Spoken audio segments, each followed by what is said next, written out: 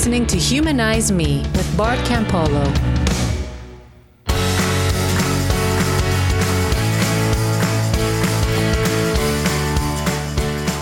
Hey, everybody, and welcome back to the show.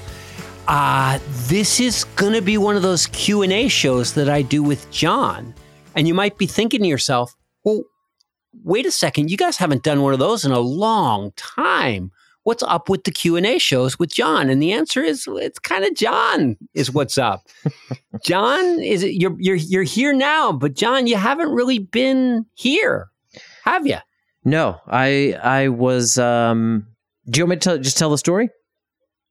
It's a story of our times. It's the story of our times. So, Thanksgiving weekend, my son, after months and months and months of quarantine, strict quarantine, fairly strict. I mean, we didn't really do all that much. You know, I go out once in a while for different things. You go to the park and stuff like that. But I had actually been a little bit worried, like, oh my gosh, like he's in his senior year of high school. He's spending so much time in his room, you know, like how good can that be? And then there was this opportunity that came up to see some friends, some old friends that he hadn't seen in the whole year. And I said, okay, well, so what kind of event is this? And he's like, well, it's going to be outdoors. There's going to be fires and, you know, that kind of thing. And it's all going to be outside. And it was until it wasn't. And so he went to this friend's house and it was a whole group getting together and everyone was hugging. And he felt kind of like, maybe I don't want to be, you know, the one that isn't hugging. And then like they went inside later in the night and sat around each other. Well, a few days later, one of those people tested positive for COVID-19. And then another one 2 days after that. How many people were at this? I'm just curious, like how many people were at this party, this get together? I think it was about 6 to 10 if I had to guess. Oh, wow. So it's small. Yeah. Oh, yeah. And everyone's hugging and you're like, well, actually, I'm going to be the teenager that isn't going to hug. Right. Well, he said he was conscious of what was going on. Like he really felt, you know, very conscious of it, but still the peer pressure. Right. And this is also like the only time all year that qualified, you know. So like, I think he just felt like, okay, so what are the odds, you know? Well, it turned out the odds were bad. I mean, especially at this time, I think if it had been a month and a half before, probably fine. But, you know, there's been a big surge everywhere and Arizona is no exception. So then he tests positive. And so he immediately, you know, it's like, oh my gosh, okay, so like, we're going to get you some supplies. I got him a big case of water. Like, okay, so you're going to be in your room like you have been. You know, you're going to be in your room some more. And it was about... Did he have any symptoms? He did, you know, pretty mild symptoms that lasted for about 4 days or so, and then he was mostly over it. But of course, his isolation has to last longer than that. I think the CDC says 10 days. But then a few days later, I started not to feel very well. Wait, a few days after he went into quarantine? Yeah, I would say. Let me think about this. So he went in 4 or 5 days later. That he gets tested, and he's like, he gets locked down, and then right. And I took a test the same day that he did. Yeah, that test I was negative, so I'm like, oh, you know, I dodged a bullet. Get in quarantine. Get in your room. Go to your room, son. Yeah, right. Yes, never come out. And then a few days later, I start to feel really... the first thing I started to feel was really tired. Like just very kind of exhausted. And then, you know, when you've got no energy, you feel extremely unproductive. And that was me for a little while. So I'm just feeling bad about myself, you know. And so it wasn't really... you know, anything more than that. By that, if those are your symptoms, I've had COVID for 7 months. Right. So then headaches and starting to feel a little achy. And I thought, oh, you know, I just have a feeling that test was not. Of course, I'm isolating too at this point, right? Because you can't act like if you've been you've been exposed. Yeah, you're right. So you kind of go like, I'm treating myself as though I have it, even though I don't think I do. Well, that changed into, and now I kind of think I do. So a few days later, 4 days later, I went for a second test and it came back positive. So yeah. And so the worst it really got was, I never really had a fever. Technically, I was warm, like I'd be in the 99 plus range. I never went over 100, I don't think, fever. A lot of just aches and feverish, just not feeling well. When you feel like just completely run down and typical sort of flu-like symptoms, that's what I had. I was just going to say, flu-like symptoms. Flu-like symptoms, that's what I had. And it went on for several days like that. The biggest and most sort of distressing symptom, if you want to put it that way, was the loss of taste and smell. I mean, complete loss of taste and smell. And the weird thing about it is, like, when you're just sort of doing normal things, reading or on computer or whatever, you don't notice anything, like nothing's different. But then something where you should be smelling something and you're not, or you should be tasting something and you're not, it's just completely blank, like completely not there. That is weird, like really, really weird. Yeah. So I mean, and I would say, like, the good news is you could have rice and beans every meal and you'd be fine. Right. But the bad news is you wouldn't be able to enjoy it. Right. Yeah. Yeah. And that is a very odd. That still isn't back, by the way. Like, oh, really? It's been, yeah. So today is my 10th day since onset. So technically, this is my last day of isolation. I still have mostly no taste and smell. Like, mostly it's not there yet. A little bit. Like, it's back just a touch, but it's definitely not where it normally would be. So it's weird, man. And everyone's got, so my observation of this, tell me what you think. I mean, I sort of feel like everyone's got their sort of risk assessment, their own like personal risk assessment of like, okay, how careful am I going to be compared to other people, right? And like you're like, okay, so I'm not going to do this, but I might do this. I might not have people into my house, but I might have them to the yard, or I might, or whatever it is. And I think everyone's done a version of that. And I've had moments that were pretty lax, and then other moments that were very, sure. And yeah. And it's not just the risk, it's also the reward. So that's why Thanksgiving was such a blowout, because right. People said, like, look, I wouldn't risk traveling, or I wouldn't risk, going into somebody's home normally, but this is Thanksgiving and it's my mother. And yes, I know that, like, Roman and Allie came out from Los Angeles to spend Thanksgiving with us. And if they would have called a month earlier and said, hey, we're going to fly out to spend the weekend with y'all, we would have said, hey, we're going to say no to that. Like, it's dangerous for you. It's dangerous for us. Right. But because it was Thanksgiving, it felt like a bigger deal to say no to. So we didn't. Mm-hmm. And, we dodged the bullet, but, it's sort of like when you run through a stop light and there's not a car there and you don't hit anybody, you're still as morally culpable as if there had been a baby carriage in the crosswalk. Right, right. Like, yeah. You did the same thing, Yeah. And in this case, so I think the risk reward thing, so I'm not surprised that, you trade it off. I mean, I don't know about you. I don't know about you, Bart, but I have felt guilty often this year, because I know people who are way stricter than me. Do you know what I mean? Like, I know people who have, I don't want to say they've taken it more seriously. I feel like I have taken it really seriously, but I feel like I have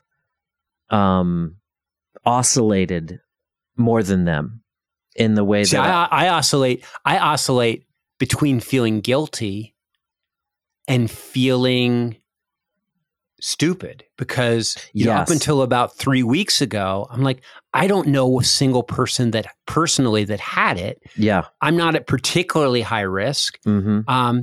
And I'm saying to my 20-year-old kids, don't do this and don't do that. And they're like, Right. what are you talking? Like, even if we get it, it's probably not going to be that big a deal. Yeah. Yeah. And you say, well, any risk is too much risk. And they're like, really? Because like you drive on the highway. Right. I know. We're going sledding. Right. That you ride a bicycle. And so I've gone back and forth between that, and people are saying, oh, but the numbers, and I'm like, yeah, 80% of the people that have died are over the age of 65 and had some kind of pre-existing health condition. Mm-hmm. Yeah. I'm like, so am I, and then other times I'm like, look, the hospitals are overloaded and the economic, the people are losing their jobs over this. Like, we have to get it under control. Even if it is just a flu-like symptoms for most people, we still have to stop it or else people won't go back to work and school. And so I have my whole angle on this thing largely depends on who I had my last conversation with. I know. No, me too. And I've noticed that effect. So what I was going to tell you before we came on, my parents, my family in Ireland, were all going to get together for Christmas. And that is within their guidelines over there. Like there's a 3-family limit in Northern Ireland. And they were going, and it's been opening up for Christmas. Like they're saying like, okay, for Christmas, there's a 3-family limit. So they're like, oh, yeah, let's get together. Only in Ireland would they go like, it's Christmas. So I'm hearing about this, and then I got COVID, and I felt foolish for getting it in a weird way, even though, by many metrics, I'm like more sensible than most people, or than a lot of people that I know, and I thought if I got it, it was going to be through work, because I've had to keep working, Bart. I can't not work. I don't have the kind of job where that kind of luxury.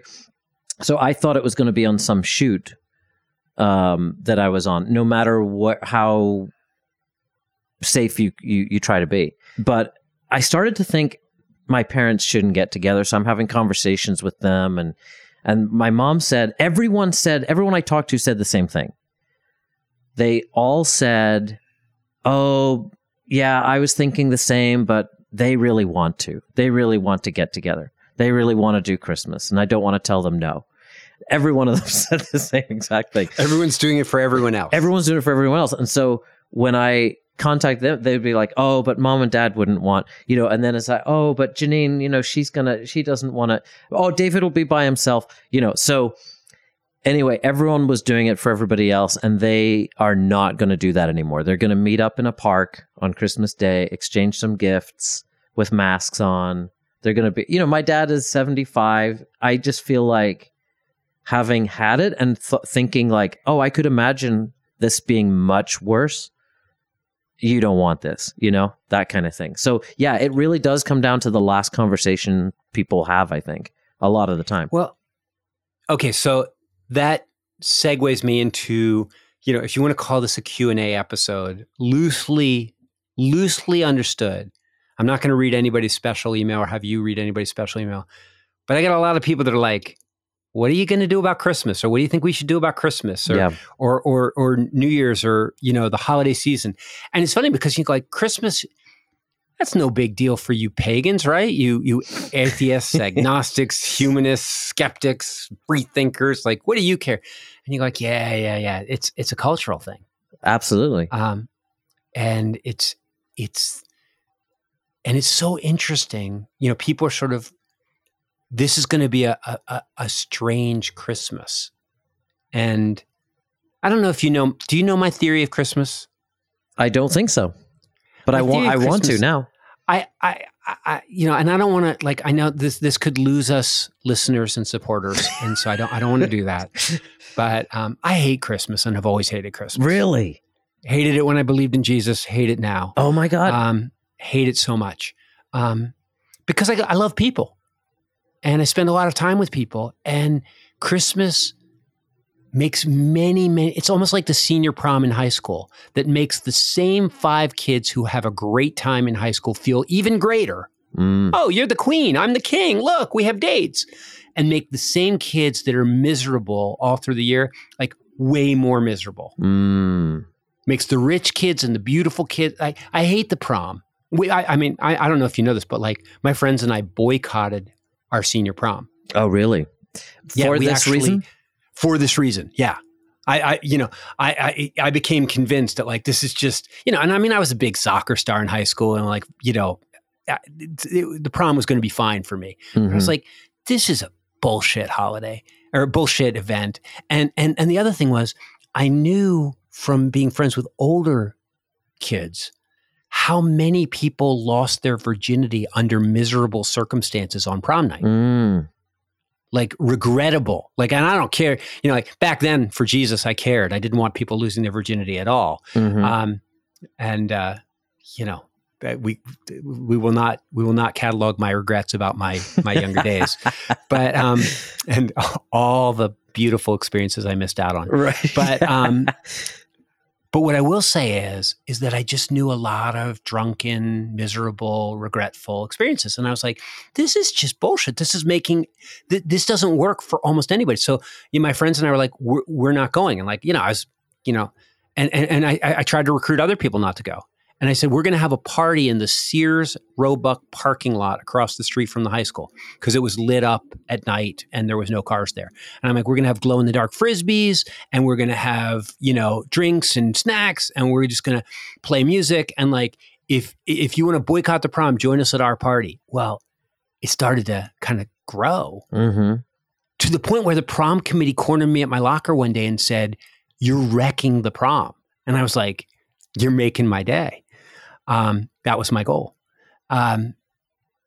So I feel the same way about Christmas, that Christmas accentuates the happiness of people who don't need to have their happiness accentuated yet again, and increases the misery of people that are lonely, people that have broken relationships with their families, people that don't have enough money to buy gifts. It's this huge gift-giving extravaganza.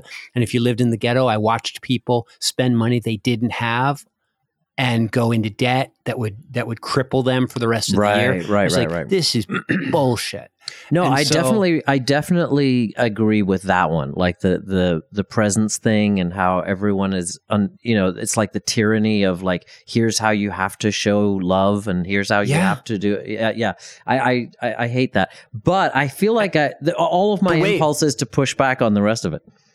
But wait, so here's my thing: is I didn't want to outlaw, because I know there are people like you. Yeah. And I don't want to. I just thought it should be celebrated like the Olympics every 4 years. And then it would be more special. It would be even more special. I was going to say, yeah, that's true. It does. And you said, well, what about the kids? Quickly. And I go, what about the kids? And you go, like, yeah, well, by the time you're 4 years old, you're going to have had one Christmas. By the time you're 8, you'll have had 2. So if you were like only 1 year old and, you didn't really enjoy that one, well, then you got the 5-year-old. And then, like everybody's going to get a few good Christmases in their childhood. And they're going to be special, and they're going to be looked forward to, and it'll be, exciting because it doesn't happen all the time. So that's my... Okay, interesting. So in some ways, I don't, like, I wouldn't care about COVID wrecking everyone's Christmas, except for the fact that people aren't canceling Christmas. They're going to spend all the same money and not even get the joy out of that.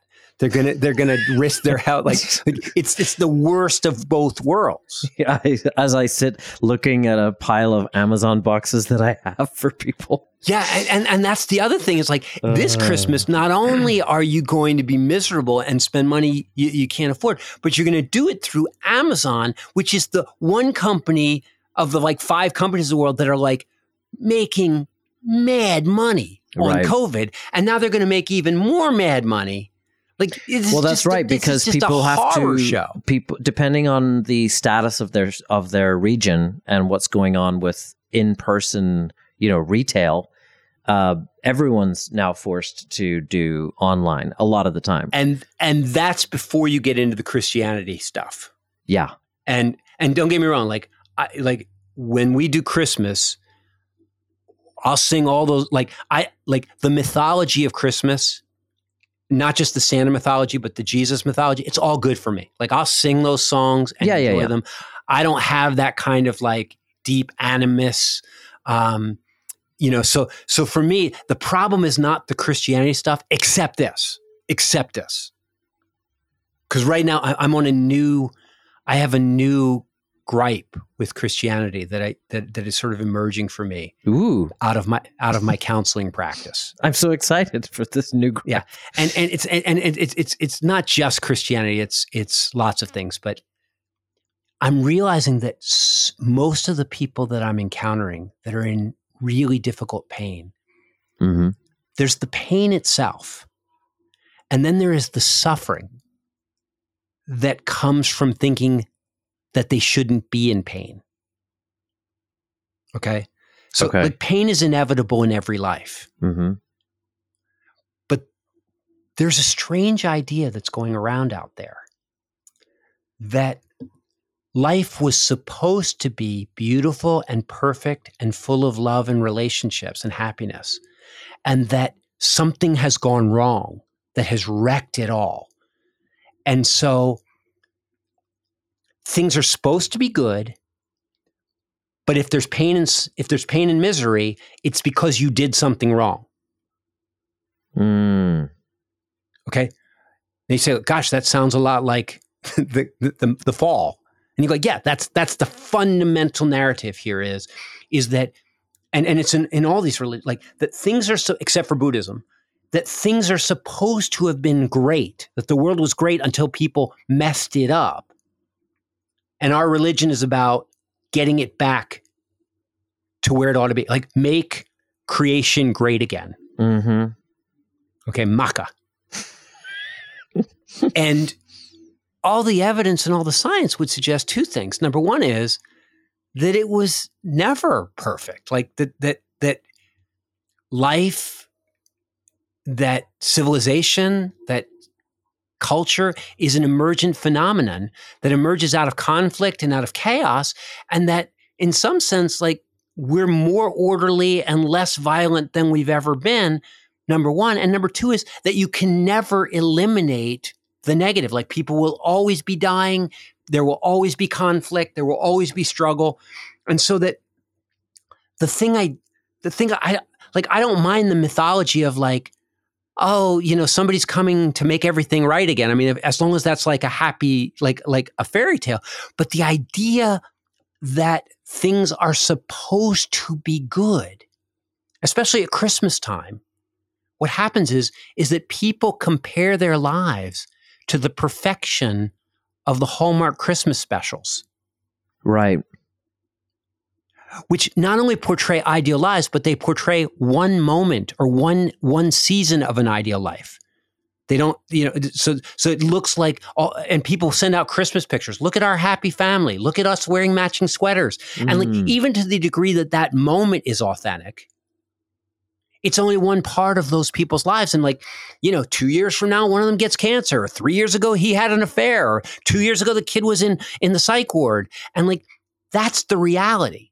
And so anybody that portrays the idea that things are supposed to be good and there's only pain and conflict when you've done something wrong, I just want to go like, no. Conflict, pain, that's part of the deal. Life is difficult, baby. Mm-hmm. Like, and so if you're in pain or if you're struggling, I'm with you, man. I'm compassionate. I care. I want to make that better.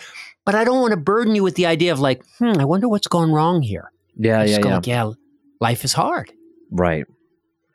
Yeah, and I think that's probably especially true now that we've had, how many decades of, like, more people right now are not living in a conflict, like in a war, than maybe ever before in history, right? Yeah, sure. Like we've never had a time we've never had a time where this many people for this long have been living conflict free. Right, and you're less likely to get to die a violent death than you've ever been. Right, like there are all sorts of metrics. These metrics, yeah. And so you kind of go like, yeah, we've been. I mean, I grew up in the 90s. The 80s and 90s were kind of cush. Yeah, I mean, you were in Belfast, and you even missed out on the heart of the Troubles. Yeah, most of it. Yeah, I did. I was aware of a lot of stuff going on. I mean, I have personal stories, firsthand stories, but they're removed from what it was a decade or two before. So, by the time I was coming along, I mean, the peace agreement was signed when I was 17 years old.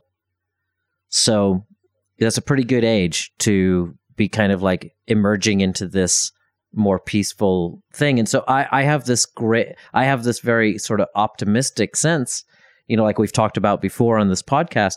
But I guess, so one question I have for you is, so you're talking about Christmas and about like the various ways that we can make people feel like things should be like this. And we always need to get back to this because this is how things should be. And I agree with you, that's problematic. How would you suggest we celebrate? I'm sorry. Yeah, I did digress there, didn't I? Well, I'm just wondering how we, if we want to do it in a way that doesn't try to project this narrative you're talking about, that things should be awesome all the time, and it denies the conflict or denies the contradictions of life. But how do we celebrate? Well, at this stage in the game, the culture has done us. I mean, one thing is that it's very hard to reframe the Christmas story itself.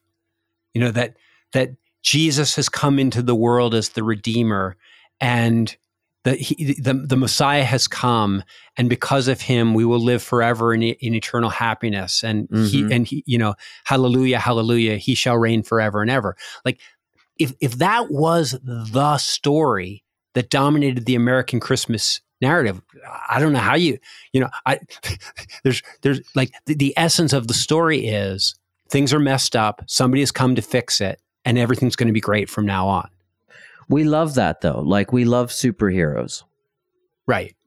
The interesting thing about superhero movies and superhero stories is that Superman saves the world until the next episode when a new supervillain emerges. So you can have... It's always temporary.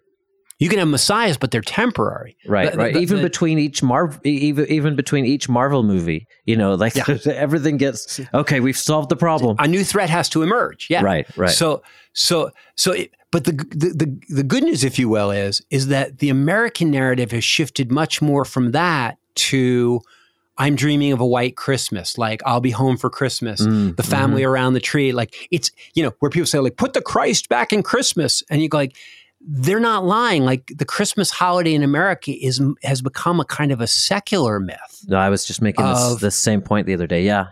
And so my gripe is more with the secular myth than anything. That this idea of most people are happy, and if you're not, what's wrong?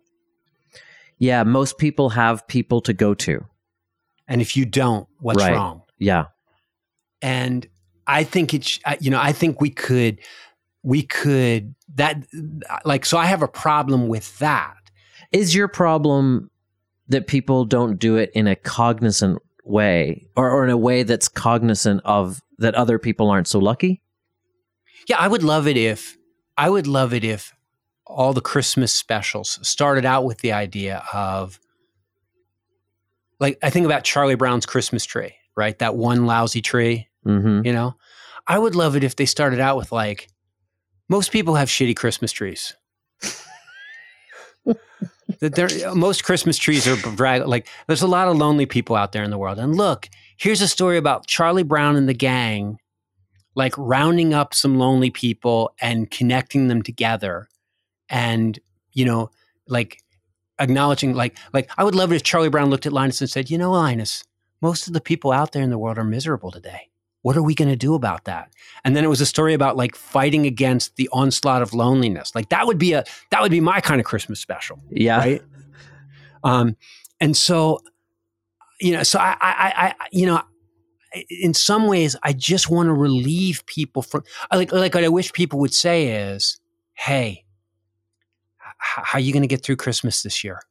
Like that, like instead of like, hey, what are you doing for Christmas this year? Like, who are you going to be? How are you going to be happy this year? And somebody goes like, well, I would love it if it was the default mechanism was almost like a terrible plague was coming, and you went like or a day of misery, a day of depression was good. How are you going to get through it? Mm-hmm. How are you going to get through this? Yeah.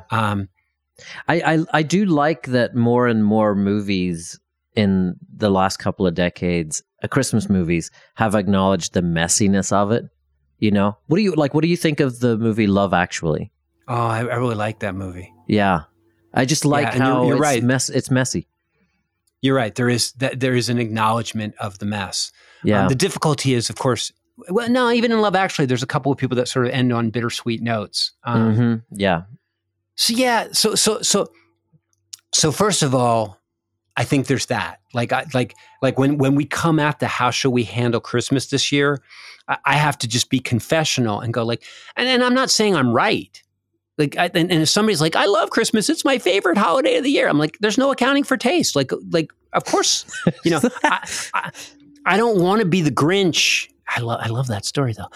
I don't want to. I mean, except for the ending. I mean, I just wish he would have just kept the stuff up on his mountain, and they would have gotten on with their lives. But so it's not so much that I just want to be Grinchy and go like Christmas sucks, and if you like it, you're an idiot. I don't think that. I just think that there needs to be an acknowledgement of this is an incredibly hard period of time for people.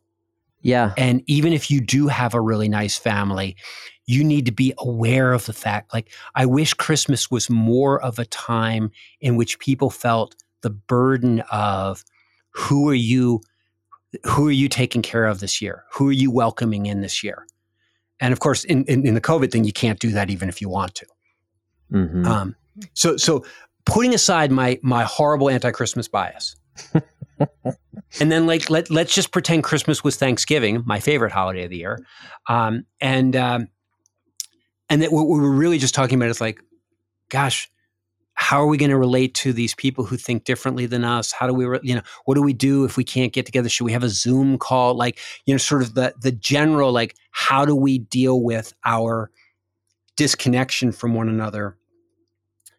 That, on Christmas Day, we'll feel it in a different way, but in an extreme way, but that we've been feeling for a long time. It's kind of what do you call it? An intense expression of a general malaise. Mm-hmm. Yeah. And I just have one suggestion. And maybe this is from somebody who's just zoomed out, just sick to death of video conferencing. Right. I think most people can relate. I wonder what would happen if everybody said, I'm going to send you a handwritten letter. That's my gift this year. I'm going to sit down and I'm going to write something to you. I'm going to hand copy a poem that I think is nice, or I'm going to write to you 5 things I like about you, or I'm going to share with you 3 memories of Christmases we spent together that things I remember. Like, I just wonder what if everybody was like, I'm getting off the Zoom on Christmas, and everyone is going to get, on that day, there's going to be an envelope for everybody I care about, or an email for everyone I care about, where I write out for them how I'm feeling and what I'm thinking and how much I love them. There's a part of me that thinks that, we have exhausted the possibilities of the video conference, and that we need to try a different technology to feel like the other person cares about us. Yeah. What do you think of that? I really like it. Really like it. It's something that never crossed my mind. The obvious criticism that will come in will be, easy for you to say, Mr. Guy who likes to write. there might be workarounds. So that's one of the things where I say, like, okay, so you're not very good at the word thing. Could you look up a sentiment, a Christmas poem, a sonnet, something, and just copy it, and just say, I'm still gonna, like, the thing I'm gonna give you is my handwriting, or the thing I'm gonna get you is the time I spent thinking about this. I think, like, you could take a scene from a movie that you're like, this is how I feel about you, like this scene when she says this to her, and you just, like, you write out the dialogue, or maybe if you know, or you take the scene from the movie and you send it and you go, like, this scene is my gift to you. I'm playing this person, you're playing this person. If I was more articulate, this is what I would say.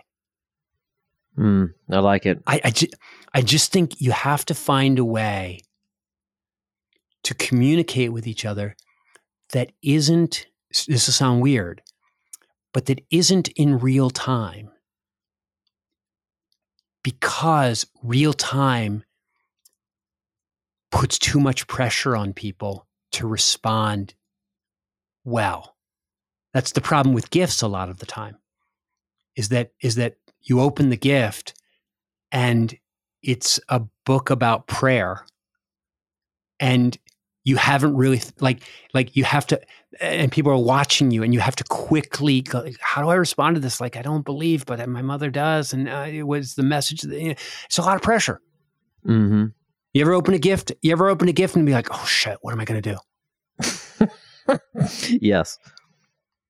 And so I think on some level, one of the things that would be good at this time when people are not at their best and when communication is hard is to send something that frees the receiver to think about how they want to respond to it.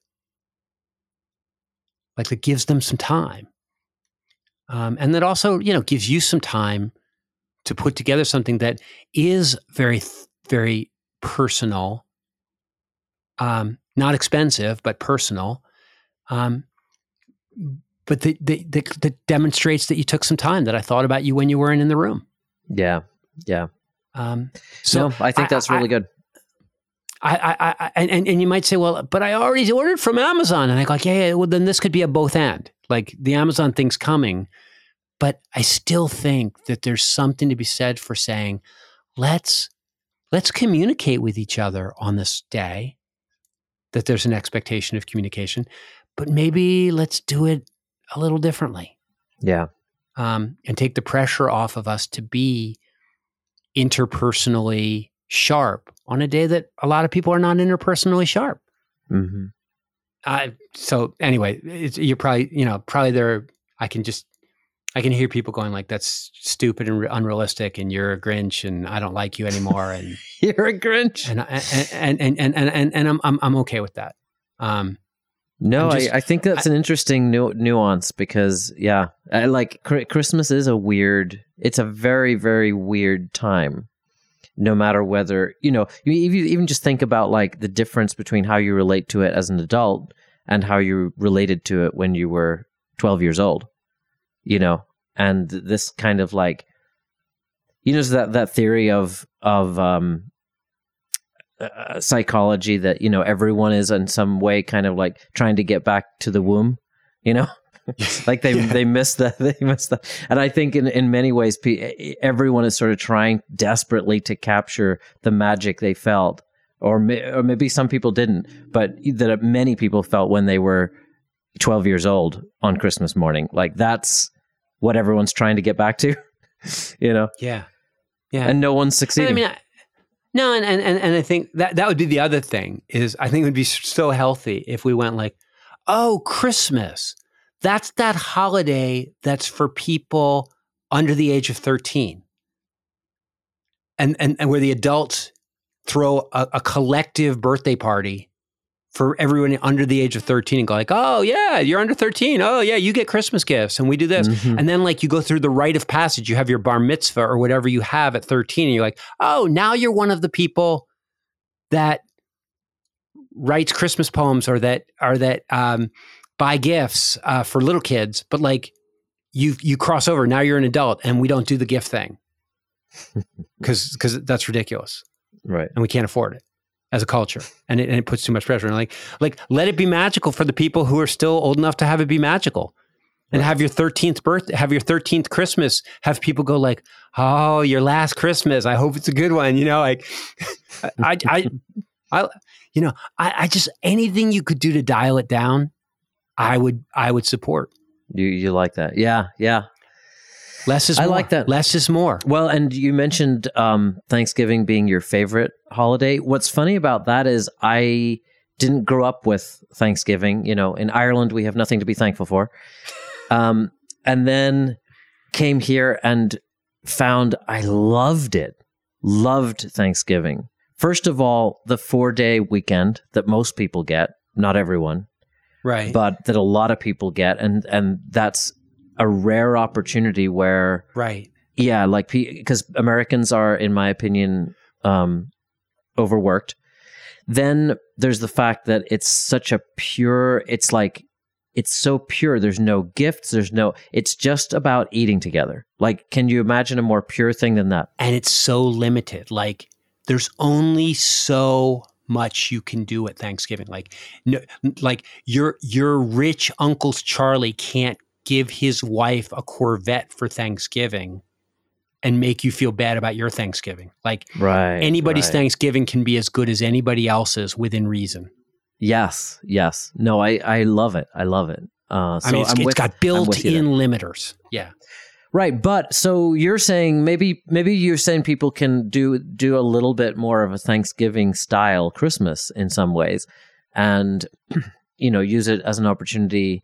This year's different, but yeah. Yeah, and this year, I'm sorry. Like, there's not like in some ways this is the dumbest thing for me to be saying around this Christmas, because a lot of people are going to be like, Christmas is already going to suck. We're going to be alone, and we're not going to see our family, and you don't even want us to video call them, and so like, please take everything I'm saying, John, with a huge grain of salt, and say, like, if you've got something else and you think it's going to work for you, go with it.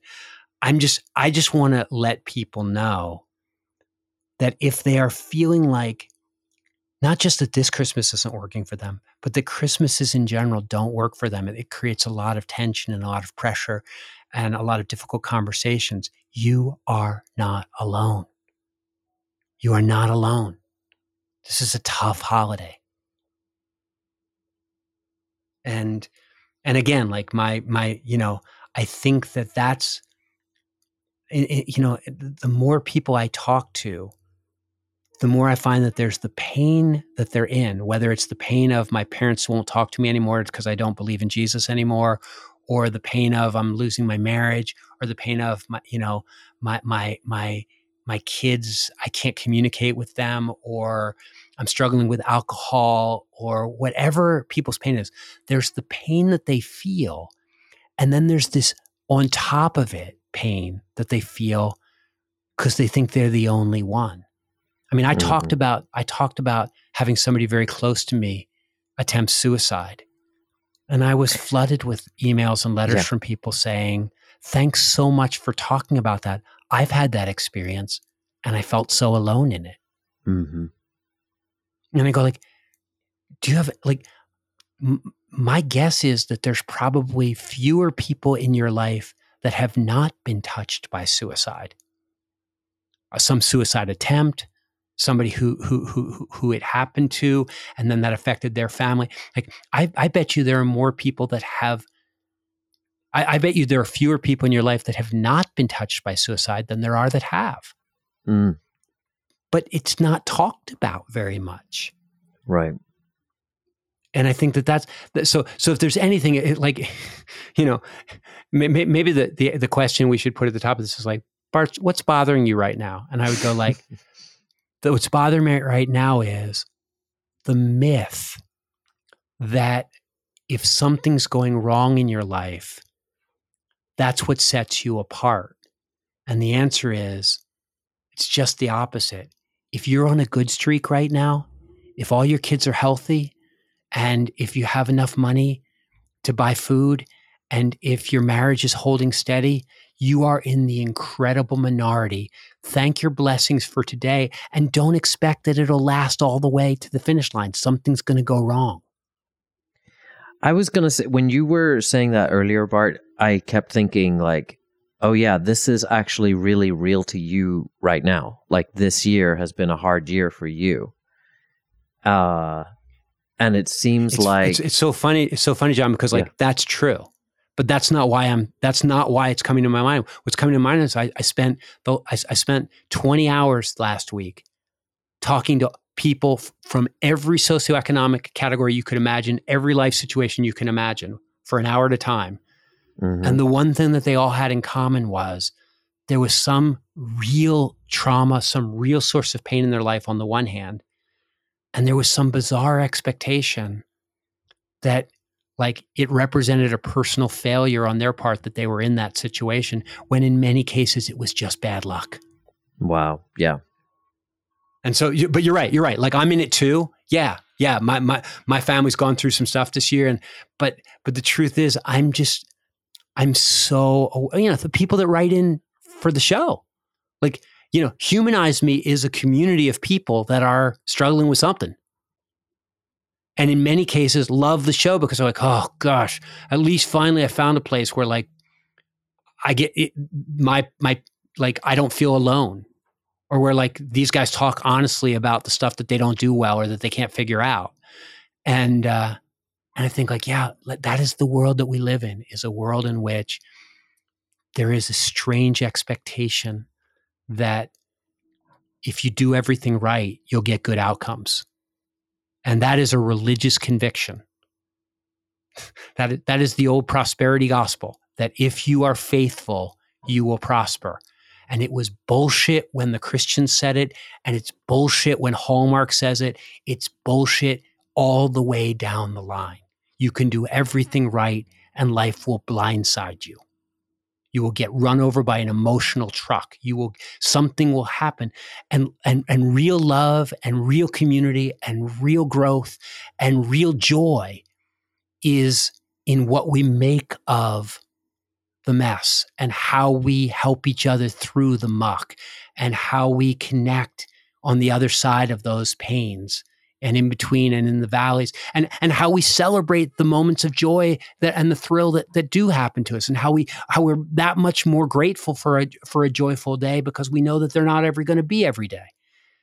And so, yeah, I just am so aware of that expectation right now.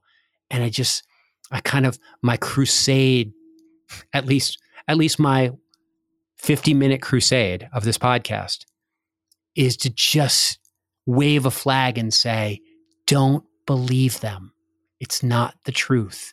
You don't necessarily have to do anything wrong to be in trouble. Man, you're making me remember why we do this podcast. Yeah, which is maybe a good way to end it, and to say, I'm sorry that we haven't done more podcasts. If John would just not get COVID, we would have been here more. No, you're right. This is why we do this podcast. And I think in some ways that's what it is that when we talk about stuff that really matters, we get done it and we look at each other and we look at our friends and we go like, you know what? We should talk about stuff that really matters more often. Right. Yeah. So thanks, man. Hey, thank you. Thanks for the show. I love you, man. I love you. And we often say to people, hey, write an email, send a card, let us know what you're thinking, especially now, if any of this stuff touches you, or if you hate me now for pissing on Christmas. Either way, love to hear from you. bartcampolo.org, humanizeme.com. All the ways to find us are really easily documented on the website. We'd love to hear from you. Thank you, Bart. And with that, we'll say see you next time on Humanize Me.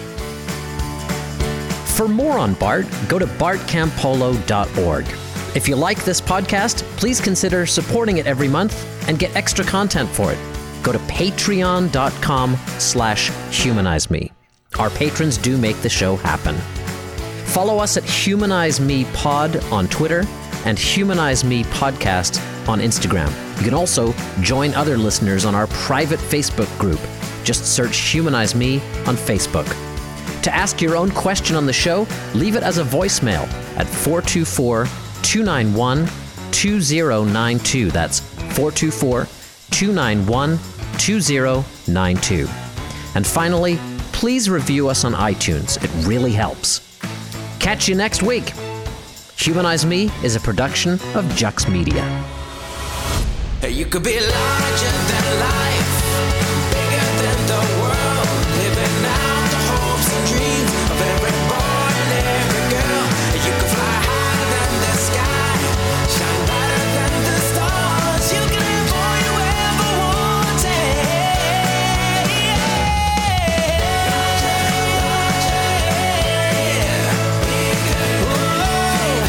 hopes and dreams, every boy. You can fly higher than the sky, shine brighter than the stars. You can have all you ever wanted.